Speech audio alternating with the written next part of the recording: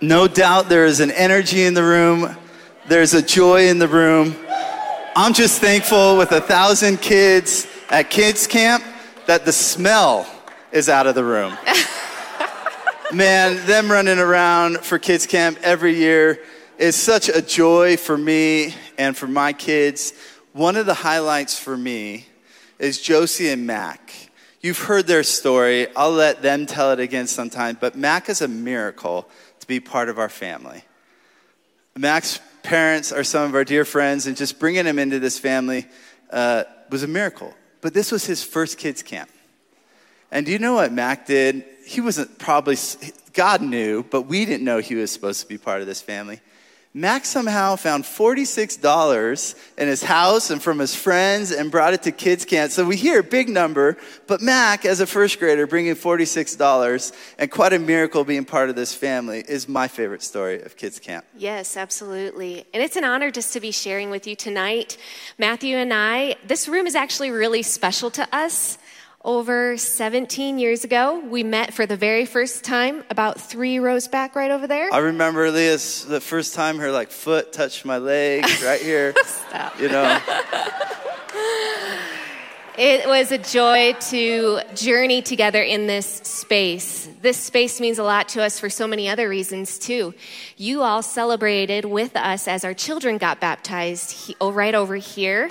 How many kids here have been baptized in this room? Yes, raise your hand. Wow. Awesome. We celebrate and Kathy, that. I got to hug Kathy as you came and got baptized just our last service. So baptisms are one of the very special moments.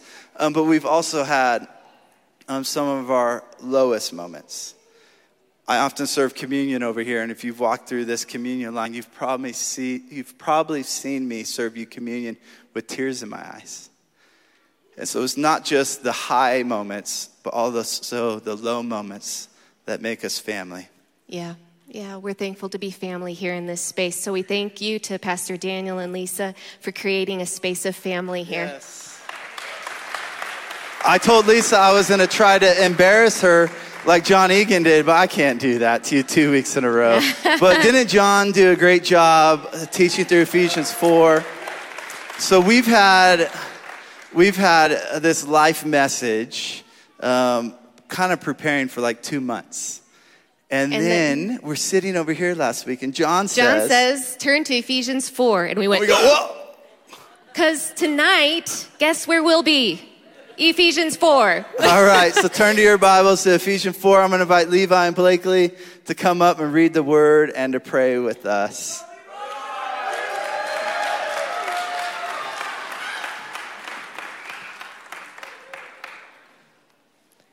Be kind and compassionate to one another, forgiving each other, just as in Christ God forgave you. Follow God's example, therefore, as dearly loved children. Let's pray. God, we thank you for this wonderful place that we get to gather and be together and learn about your word. We thank you for your word that you gave us to guide us and to learn to be more like you. Help us to follow your example. And thank you for all that you've given to us and all the wonderful friends and family that you've provided for us. Amen. Amen. Thank you, should we trick them? Should they preach the message tonight? No, all right, go. Thank you, Blakely. Thank you, Levi. 2 short verses. Easy to read, hard to live out. Easy to read, hard to live out. Follow God's example, or be an imitator of God. Yeah, I actually memorized this verse, probably one of the first verses I ever memorized as a kid growing up. And these days, the kids, you guys get great songs to help you memorize your verses, scripture verses, that have this beautiful music to them. But unfortunately, back in the day, it was like chants for me. So should we hear the chant? Yes. Okay, so this is Ephesians 5, 1 and 2. So I'm adding a little bit to it, but I couldn't stop right in the middle of the chant. So here we go. Be imitators of God, therefore, as dearly loved children, and live a life of love just as Christ loved us, who gave himself up for us as a fragrant offering and sacrifice to God. Ephesians 5, 1 and 2. Wow. Kids, come and find Leah and I after the service, and we'll teach you this cheer. I know. But being imitators is hard. Yeah, I was having lunch with Aaron Lujan this week, and I was talking about Ephesians 5, to be an imitator of God. And he said, awesome. I'm going to put that in the top of my to-do list. Be like God. Be perfect like my heavenly Father is perfect. But in all reality, that is what we put on the top of our to-do list. Be like God. But when I think about that, I go back to verse 32. And Paul tells the church in Ephesians the very basics. Yeah. And as we were praying about the basics, and I was thinking about the basics, my mom will get a kick out of this, but I thought of Coach Danley. Coach Danley was my basketball coach in high school, but he was also the basketball coach when my mom was there. So by the time I came in my senior year, Coach Danley was old. And Coach Danley was like 4'7" and wore a blazer and loved to yell my name. Coach Danley would start every season by pulling out a basketball, and he would take us to the very basics. And he would say, this is a basketball. And then he would climb up a ladder and drop it in the hoop. And then he would tell us a story about Coach Wooden. Coach Wooden, coach at UCLA, probably has, we can debate this, but what record in sports will never be beaten? It's got to be Coach Wooden's 640-plus wins and like 10 losses at Division I basketball. But Coach Wooden would take his players back to the basics every season. He would bring them into the locker room, and he would say, take off your shoes. They would take off their shoes, and he would say, take off your socks.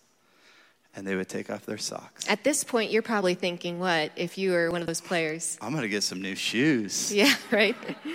They would take off their socks and shoes, and then he would make them put their socks on. Every wrinkle had to be smoothed out. Then they would put the same shoe on, and they would tie them together. The next sock they would put on, put the shoe on, tie the shoe. And then he would say, are there any wrinkles in your socks? Because if you get a wrinkle in your sock, you're going to get a blister. If you get a blister, you're going to miss practice. And if you miss practice, you're going to miss games. And if you miss games, we won't win a championship. Paul here takes us back to the basics. Number one, he says, be kind. Yeah, so whether you're new in the faith or you've been following the Lord for a very long time, it's good to go back to the basics. So the Lord's inviting us in this space. We're going to visit some of these basics from Paul. Be kind, number one. Kindness is a fruit of the Spirit. We've been taught by Pastor Brady to say, come, Holy Spirit. And as we remain in Christ, we can be full of the Spirit and we can live out kindness. Yeah, I grew up in the suburbs of Chicago, and I went to a church in near Gary, Indiana. It was called the Nice Church, and that kind of can get a few smiles and laughs, but it was an acronym, NICE, Northwest Indiana Church of Encouragement. But as a kid, I constantly had to explain that. Oh, no, it's not like just NICE. It's Northwest Indiana Church of Encouragement. Because what else can NICE mean? We have another acronym that we use NICE for. Sometimes we can experience a NICE that means not interested to care enough. But this isn't the Lord's kind of niceness. A No. few verses earlier in Ephesians 4, verse 15, Paul says, rather, speak the truth in love. We are to grow up in every way into Him who is the head. Grow up into Christ. Yeah, I believe that kindness and honesty go hand in hand. And so this verse here, speaking truth and love go hand in hand. In order to be kind, we need to speak the truth in love. So the Lord is inviting us into that tonight. Number two, family, Paul says, be compassionate. Be tenderhearted and to fill with others. Well, that's hard if you were in a hurry. How do we learn to be compassionate with one another? I believe we learn how to be compassionate by first slowing down. We live in such a fast-paced culture, And how do we feel with our brothers and sisters if we don't pause to even hear how they're feeling, to see how they're feeling? Jesus was not, if you look at his life, he did not live a life of hurry. And so we are invited into that tonight. Yeah, hear this verse out of Psalm 145, but I want to highlight slow. The Lord is gracious and compassionate, slow to anger, and rich in love. The Lord is good to all. He has compassion on all that he has made. Friday night, thank you for being compassionate with my family. You know, in 2018, my dad got sick with cancer. And you know what happened in that moment? We had to slow down. There was a beautiful moment that my mom invited us to move into the basement. And we got to be better. We got to be together. But you know what happened? Is my mother-in-law, Patty, she would come over and she would show compassion. She organized all the linen closets. A small little thing. We're not even looking at it. But we had all these medical supplies and new things. And she took care of us. Or Pastor Gabe Jenkins, he brought like a mountain top of like sandwiches for us one day. So when you guys came and sat with us, then we had food. And we can be slow together. And all of a sudden, there was this abounding, there was this richness of love that we experienced. In a lot of ways, it healed us. And we saw the goodness of God through you guys. Mm-hmm. George Washington Carver says, "How far you go in life depends on your being tender with the young, compassionate with the aged, sympathetic with the striving, and tolerant of the weak and strong. Because someday in your life, you will have been all of these." It's a good reminder. Number 3, and we're going to sit here for a little bit, is forgiveness. Be forgiving. Forgiveness is foundational as the life of a follower. Forgiveness is foundational as a Christian. What does that mean, foundational? We have the privilege of leading the marriage ministry here. And so we get to do a lot of premarital counselings. And it's such a joy. We get to meet with people. But we say marriage could be defined as inexhaustible forgiveness. Like it's this thing that we keep stepping into. It's inexhaustible. Like Christ is always ready to forgive us. And Christ is not like me. He somehow can cast my sin as far as the east is from the west. But I want to be an imitator of Christ. I want to be like Christ in the way that I forgive. And so I would say forgiveness is a choice that I get to make to obey God. Yeah. Forgiveness is a decision, but healing is a process. Right. Colossians 3:13 says, "Bear with each other and forgive one another. If any of you has grievances against someone, forgive as the Lord has forgiven you." This command, it is a command. We get to respond in obedience to the Lord when we choose to freely release and freely give one another. But it has to start by receiving. So let's identify what is forgiveness not. Yeah, forgiveness is not a feeling. You just said that. Forgiveness is not even an option. And forgiveness also means I wasn't hurt. Kids, it's hard being in school these days, to be like Jesus, to be a light and to be kind in your classrooms. Man, there's going to be opportunities that you're challenged to return what you've received and instead of returning kindness. So you're able to say, that hurt. That's not right. And then ask God to give us strength to step into the posture of forgiveness and allow him to heal you. And then maybe even it heals your friend and your school. Yeah, let's also say that forgiveness is not that you have to rebuild the trust, because trust and forgiveness are two separate things. Yeah, so when we look at the cross, we have to see Jesus. And what Jesus is doing is always offering forgiveness to us. He's offering restoration. He's offering us new life. So go ahead, put that slide back up. Put that slide up, yeah.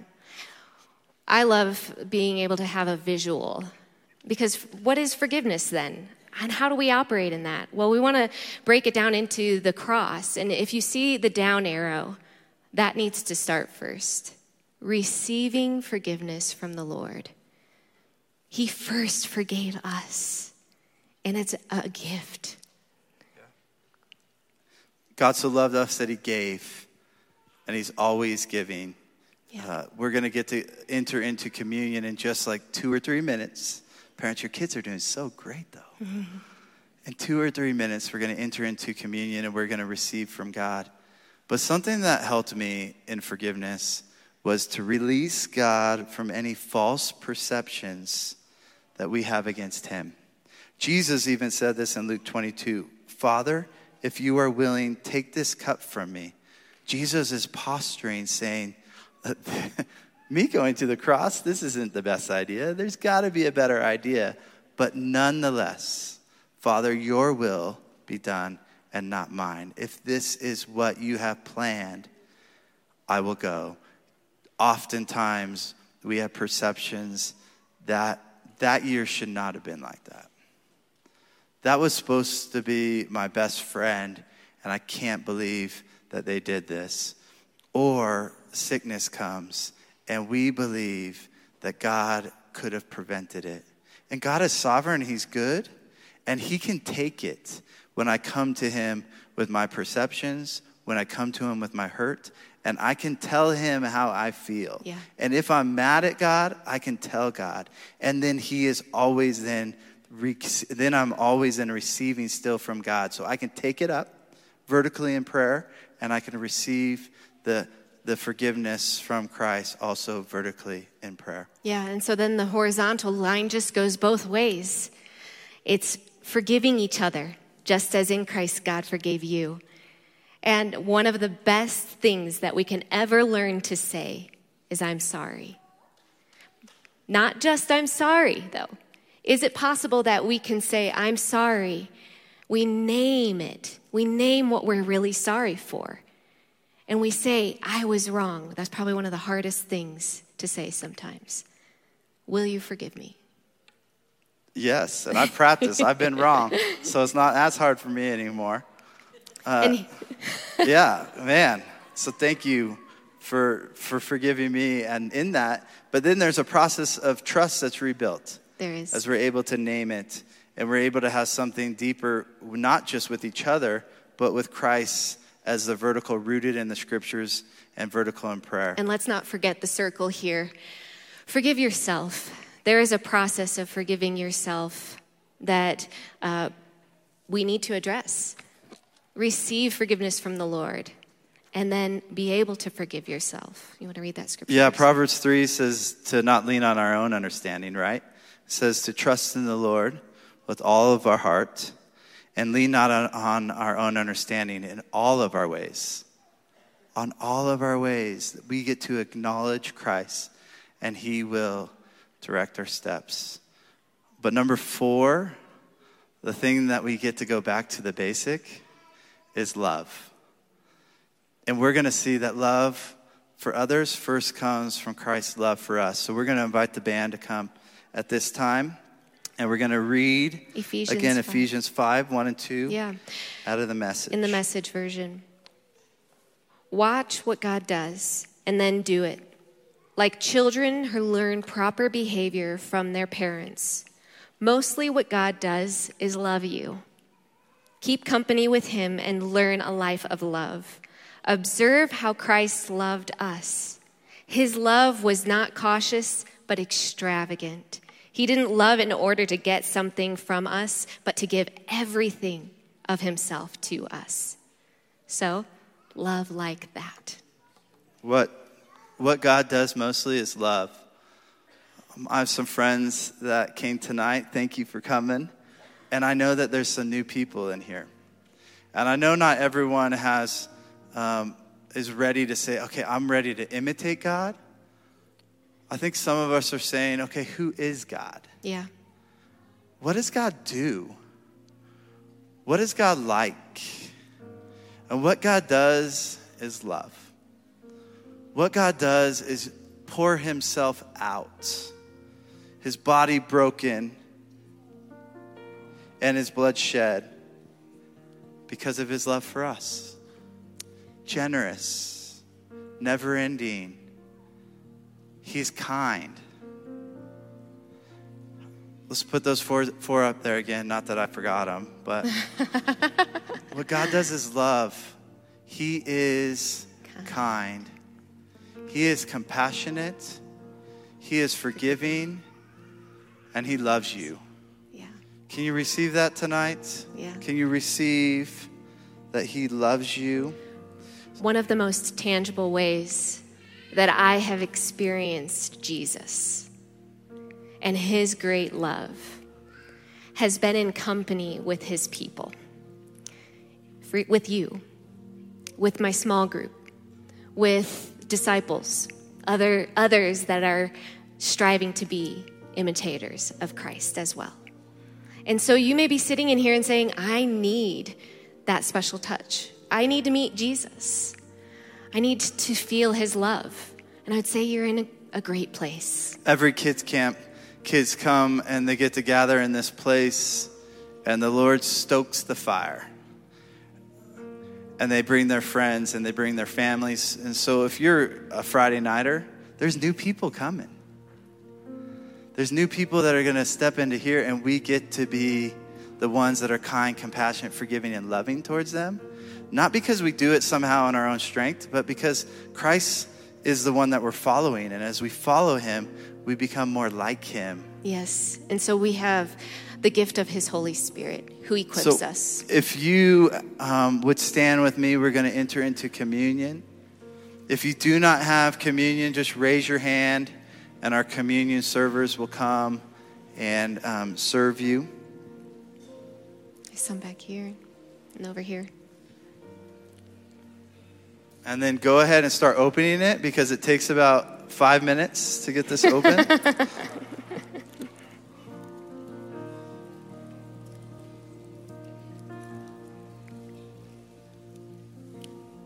I want to know Christ. I'm no different than any of you in this room. We have some couple of friends right here, Chris, that are needing still communion elements.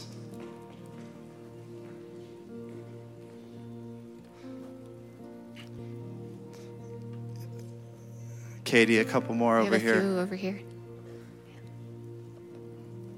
I want to trust in the Lord again. I want to be childlike. I want to follow God. I want to go back to the basics. I want people to come into my home all the time and to say, again, this is a basketball. This is how you put your socks and shoes on. I don't want you to miss out. I don't want you to miss out on this journey with Christ. I don't want you to miss games. If you miss games, we're going to lose. God is kind to us. He's been so compassionate to me. He's been so forgiving. And he demonstrated here with his body. We come and we look this. This is a tangible gift. I love to eat. And what a beautiful thing that God made food taste good. He doesn't say you have to eat and go out and struggle for it and we like forcing it down. When we come to the table, God made it good. This is good for us. It should taste good. It should be a reminder that we're his, that he was broken so that we could be whole. So on the night that Jesus was betrayed, he took bread and he broke it. And he gave it to us. He gave it to his disciples. And now he said, take this in remembrance of me, my body, that you may be whole. Christ's broken body for our wholeness. Receive with me.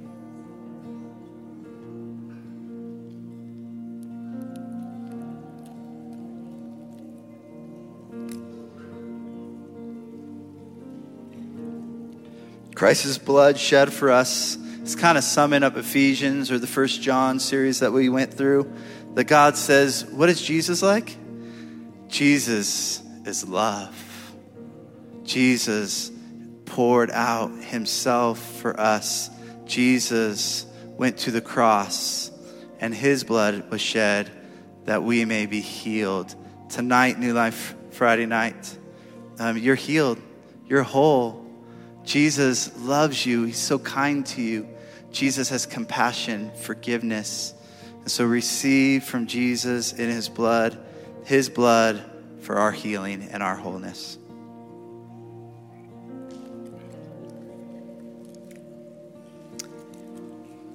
As we take some time to worship,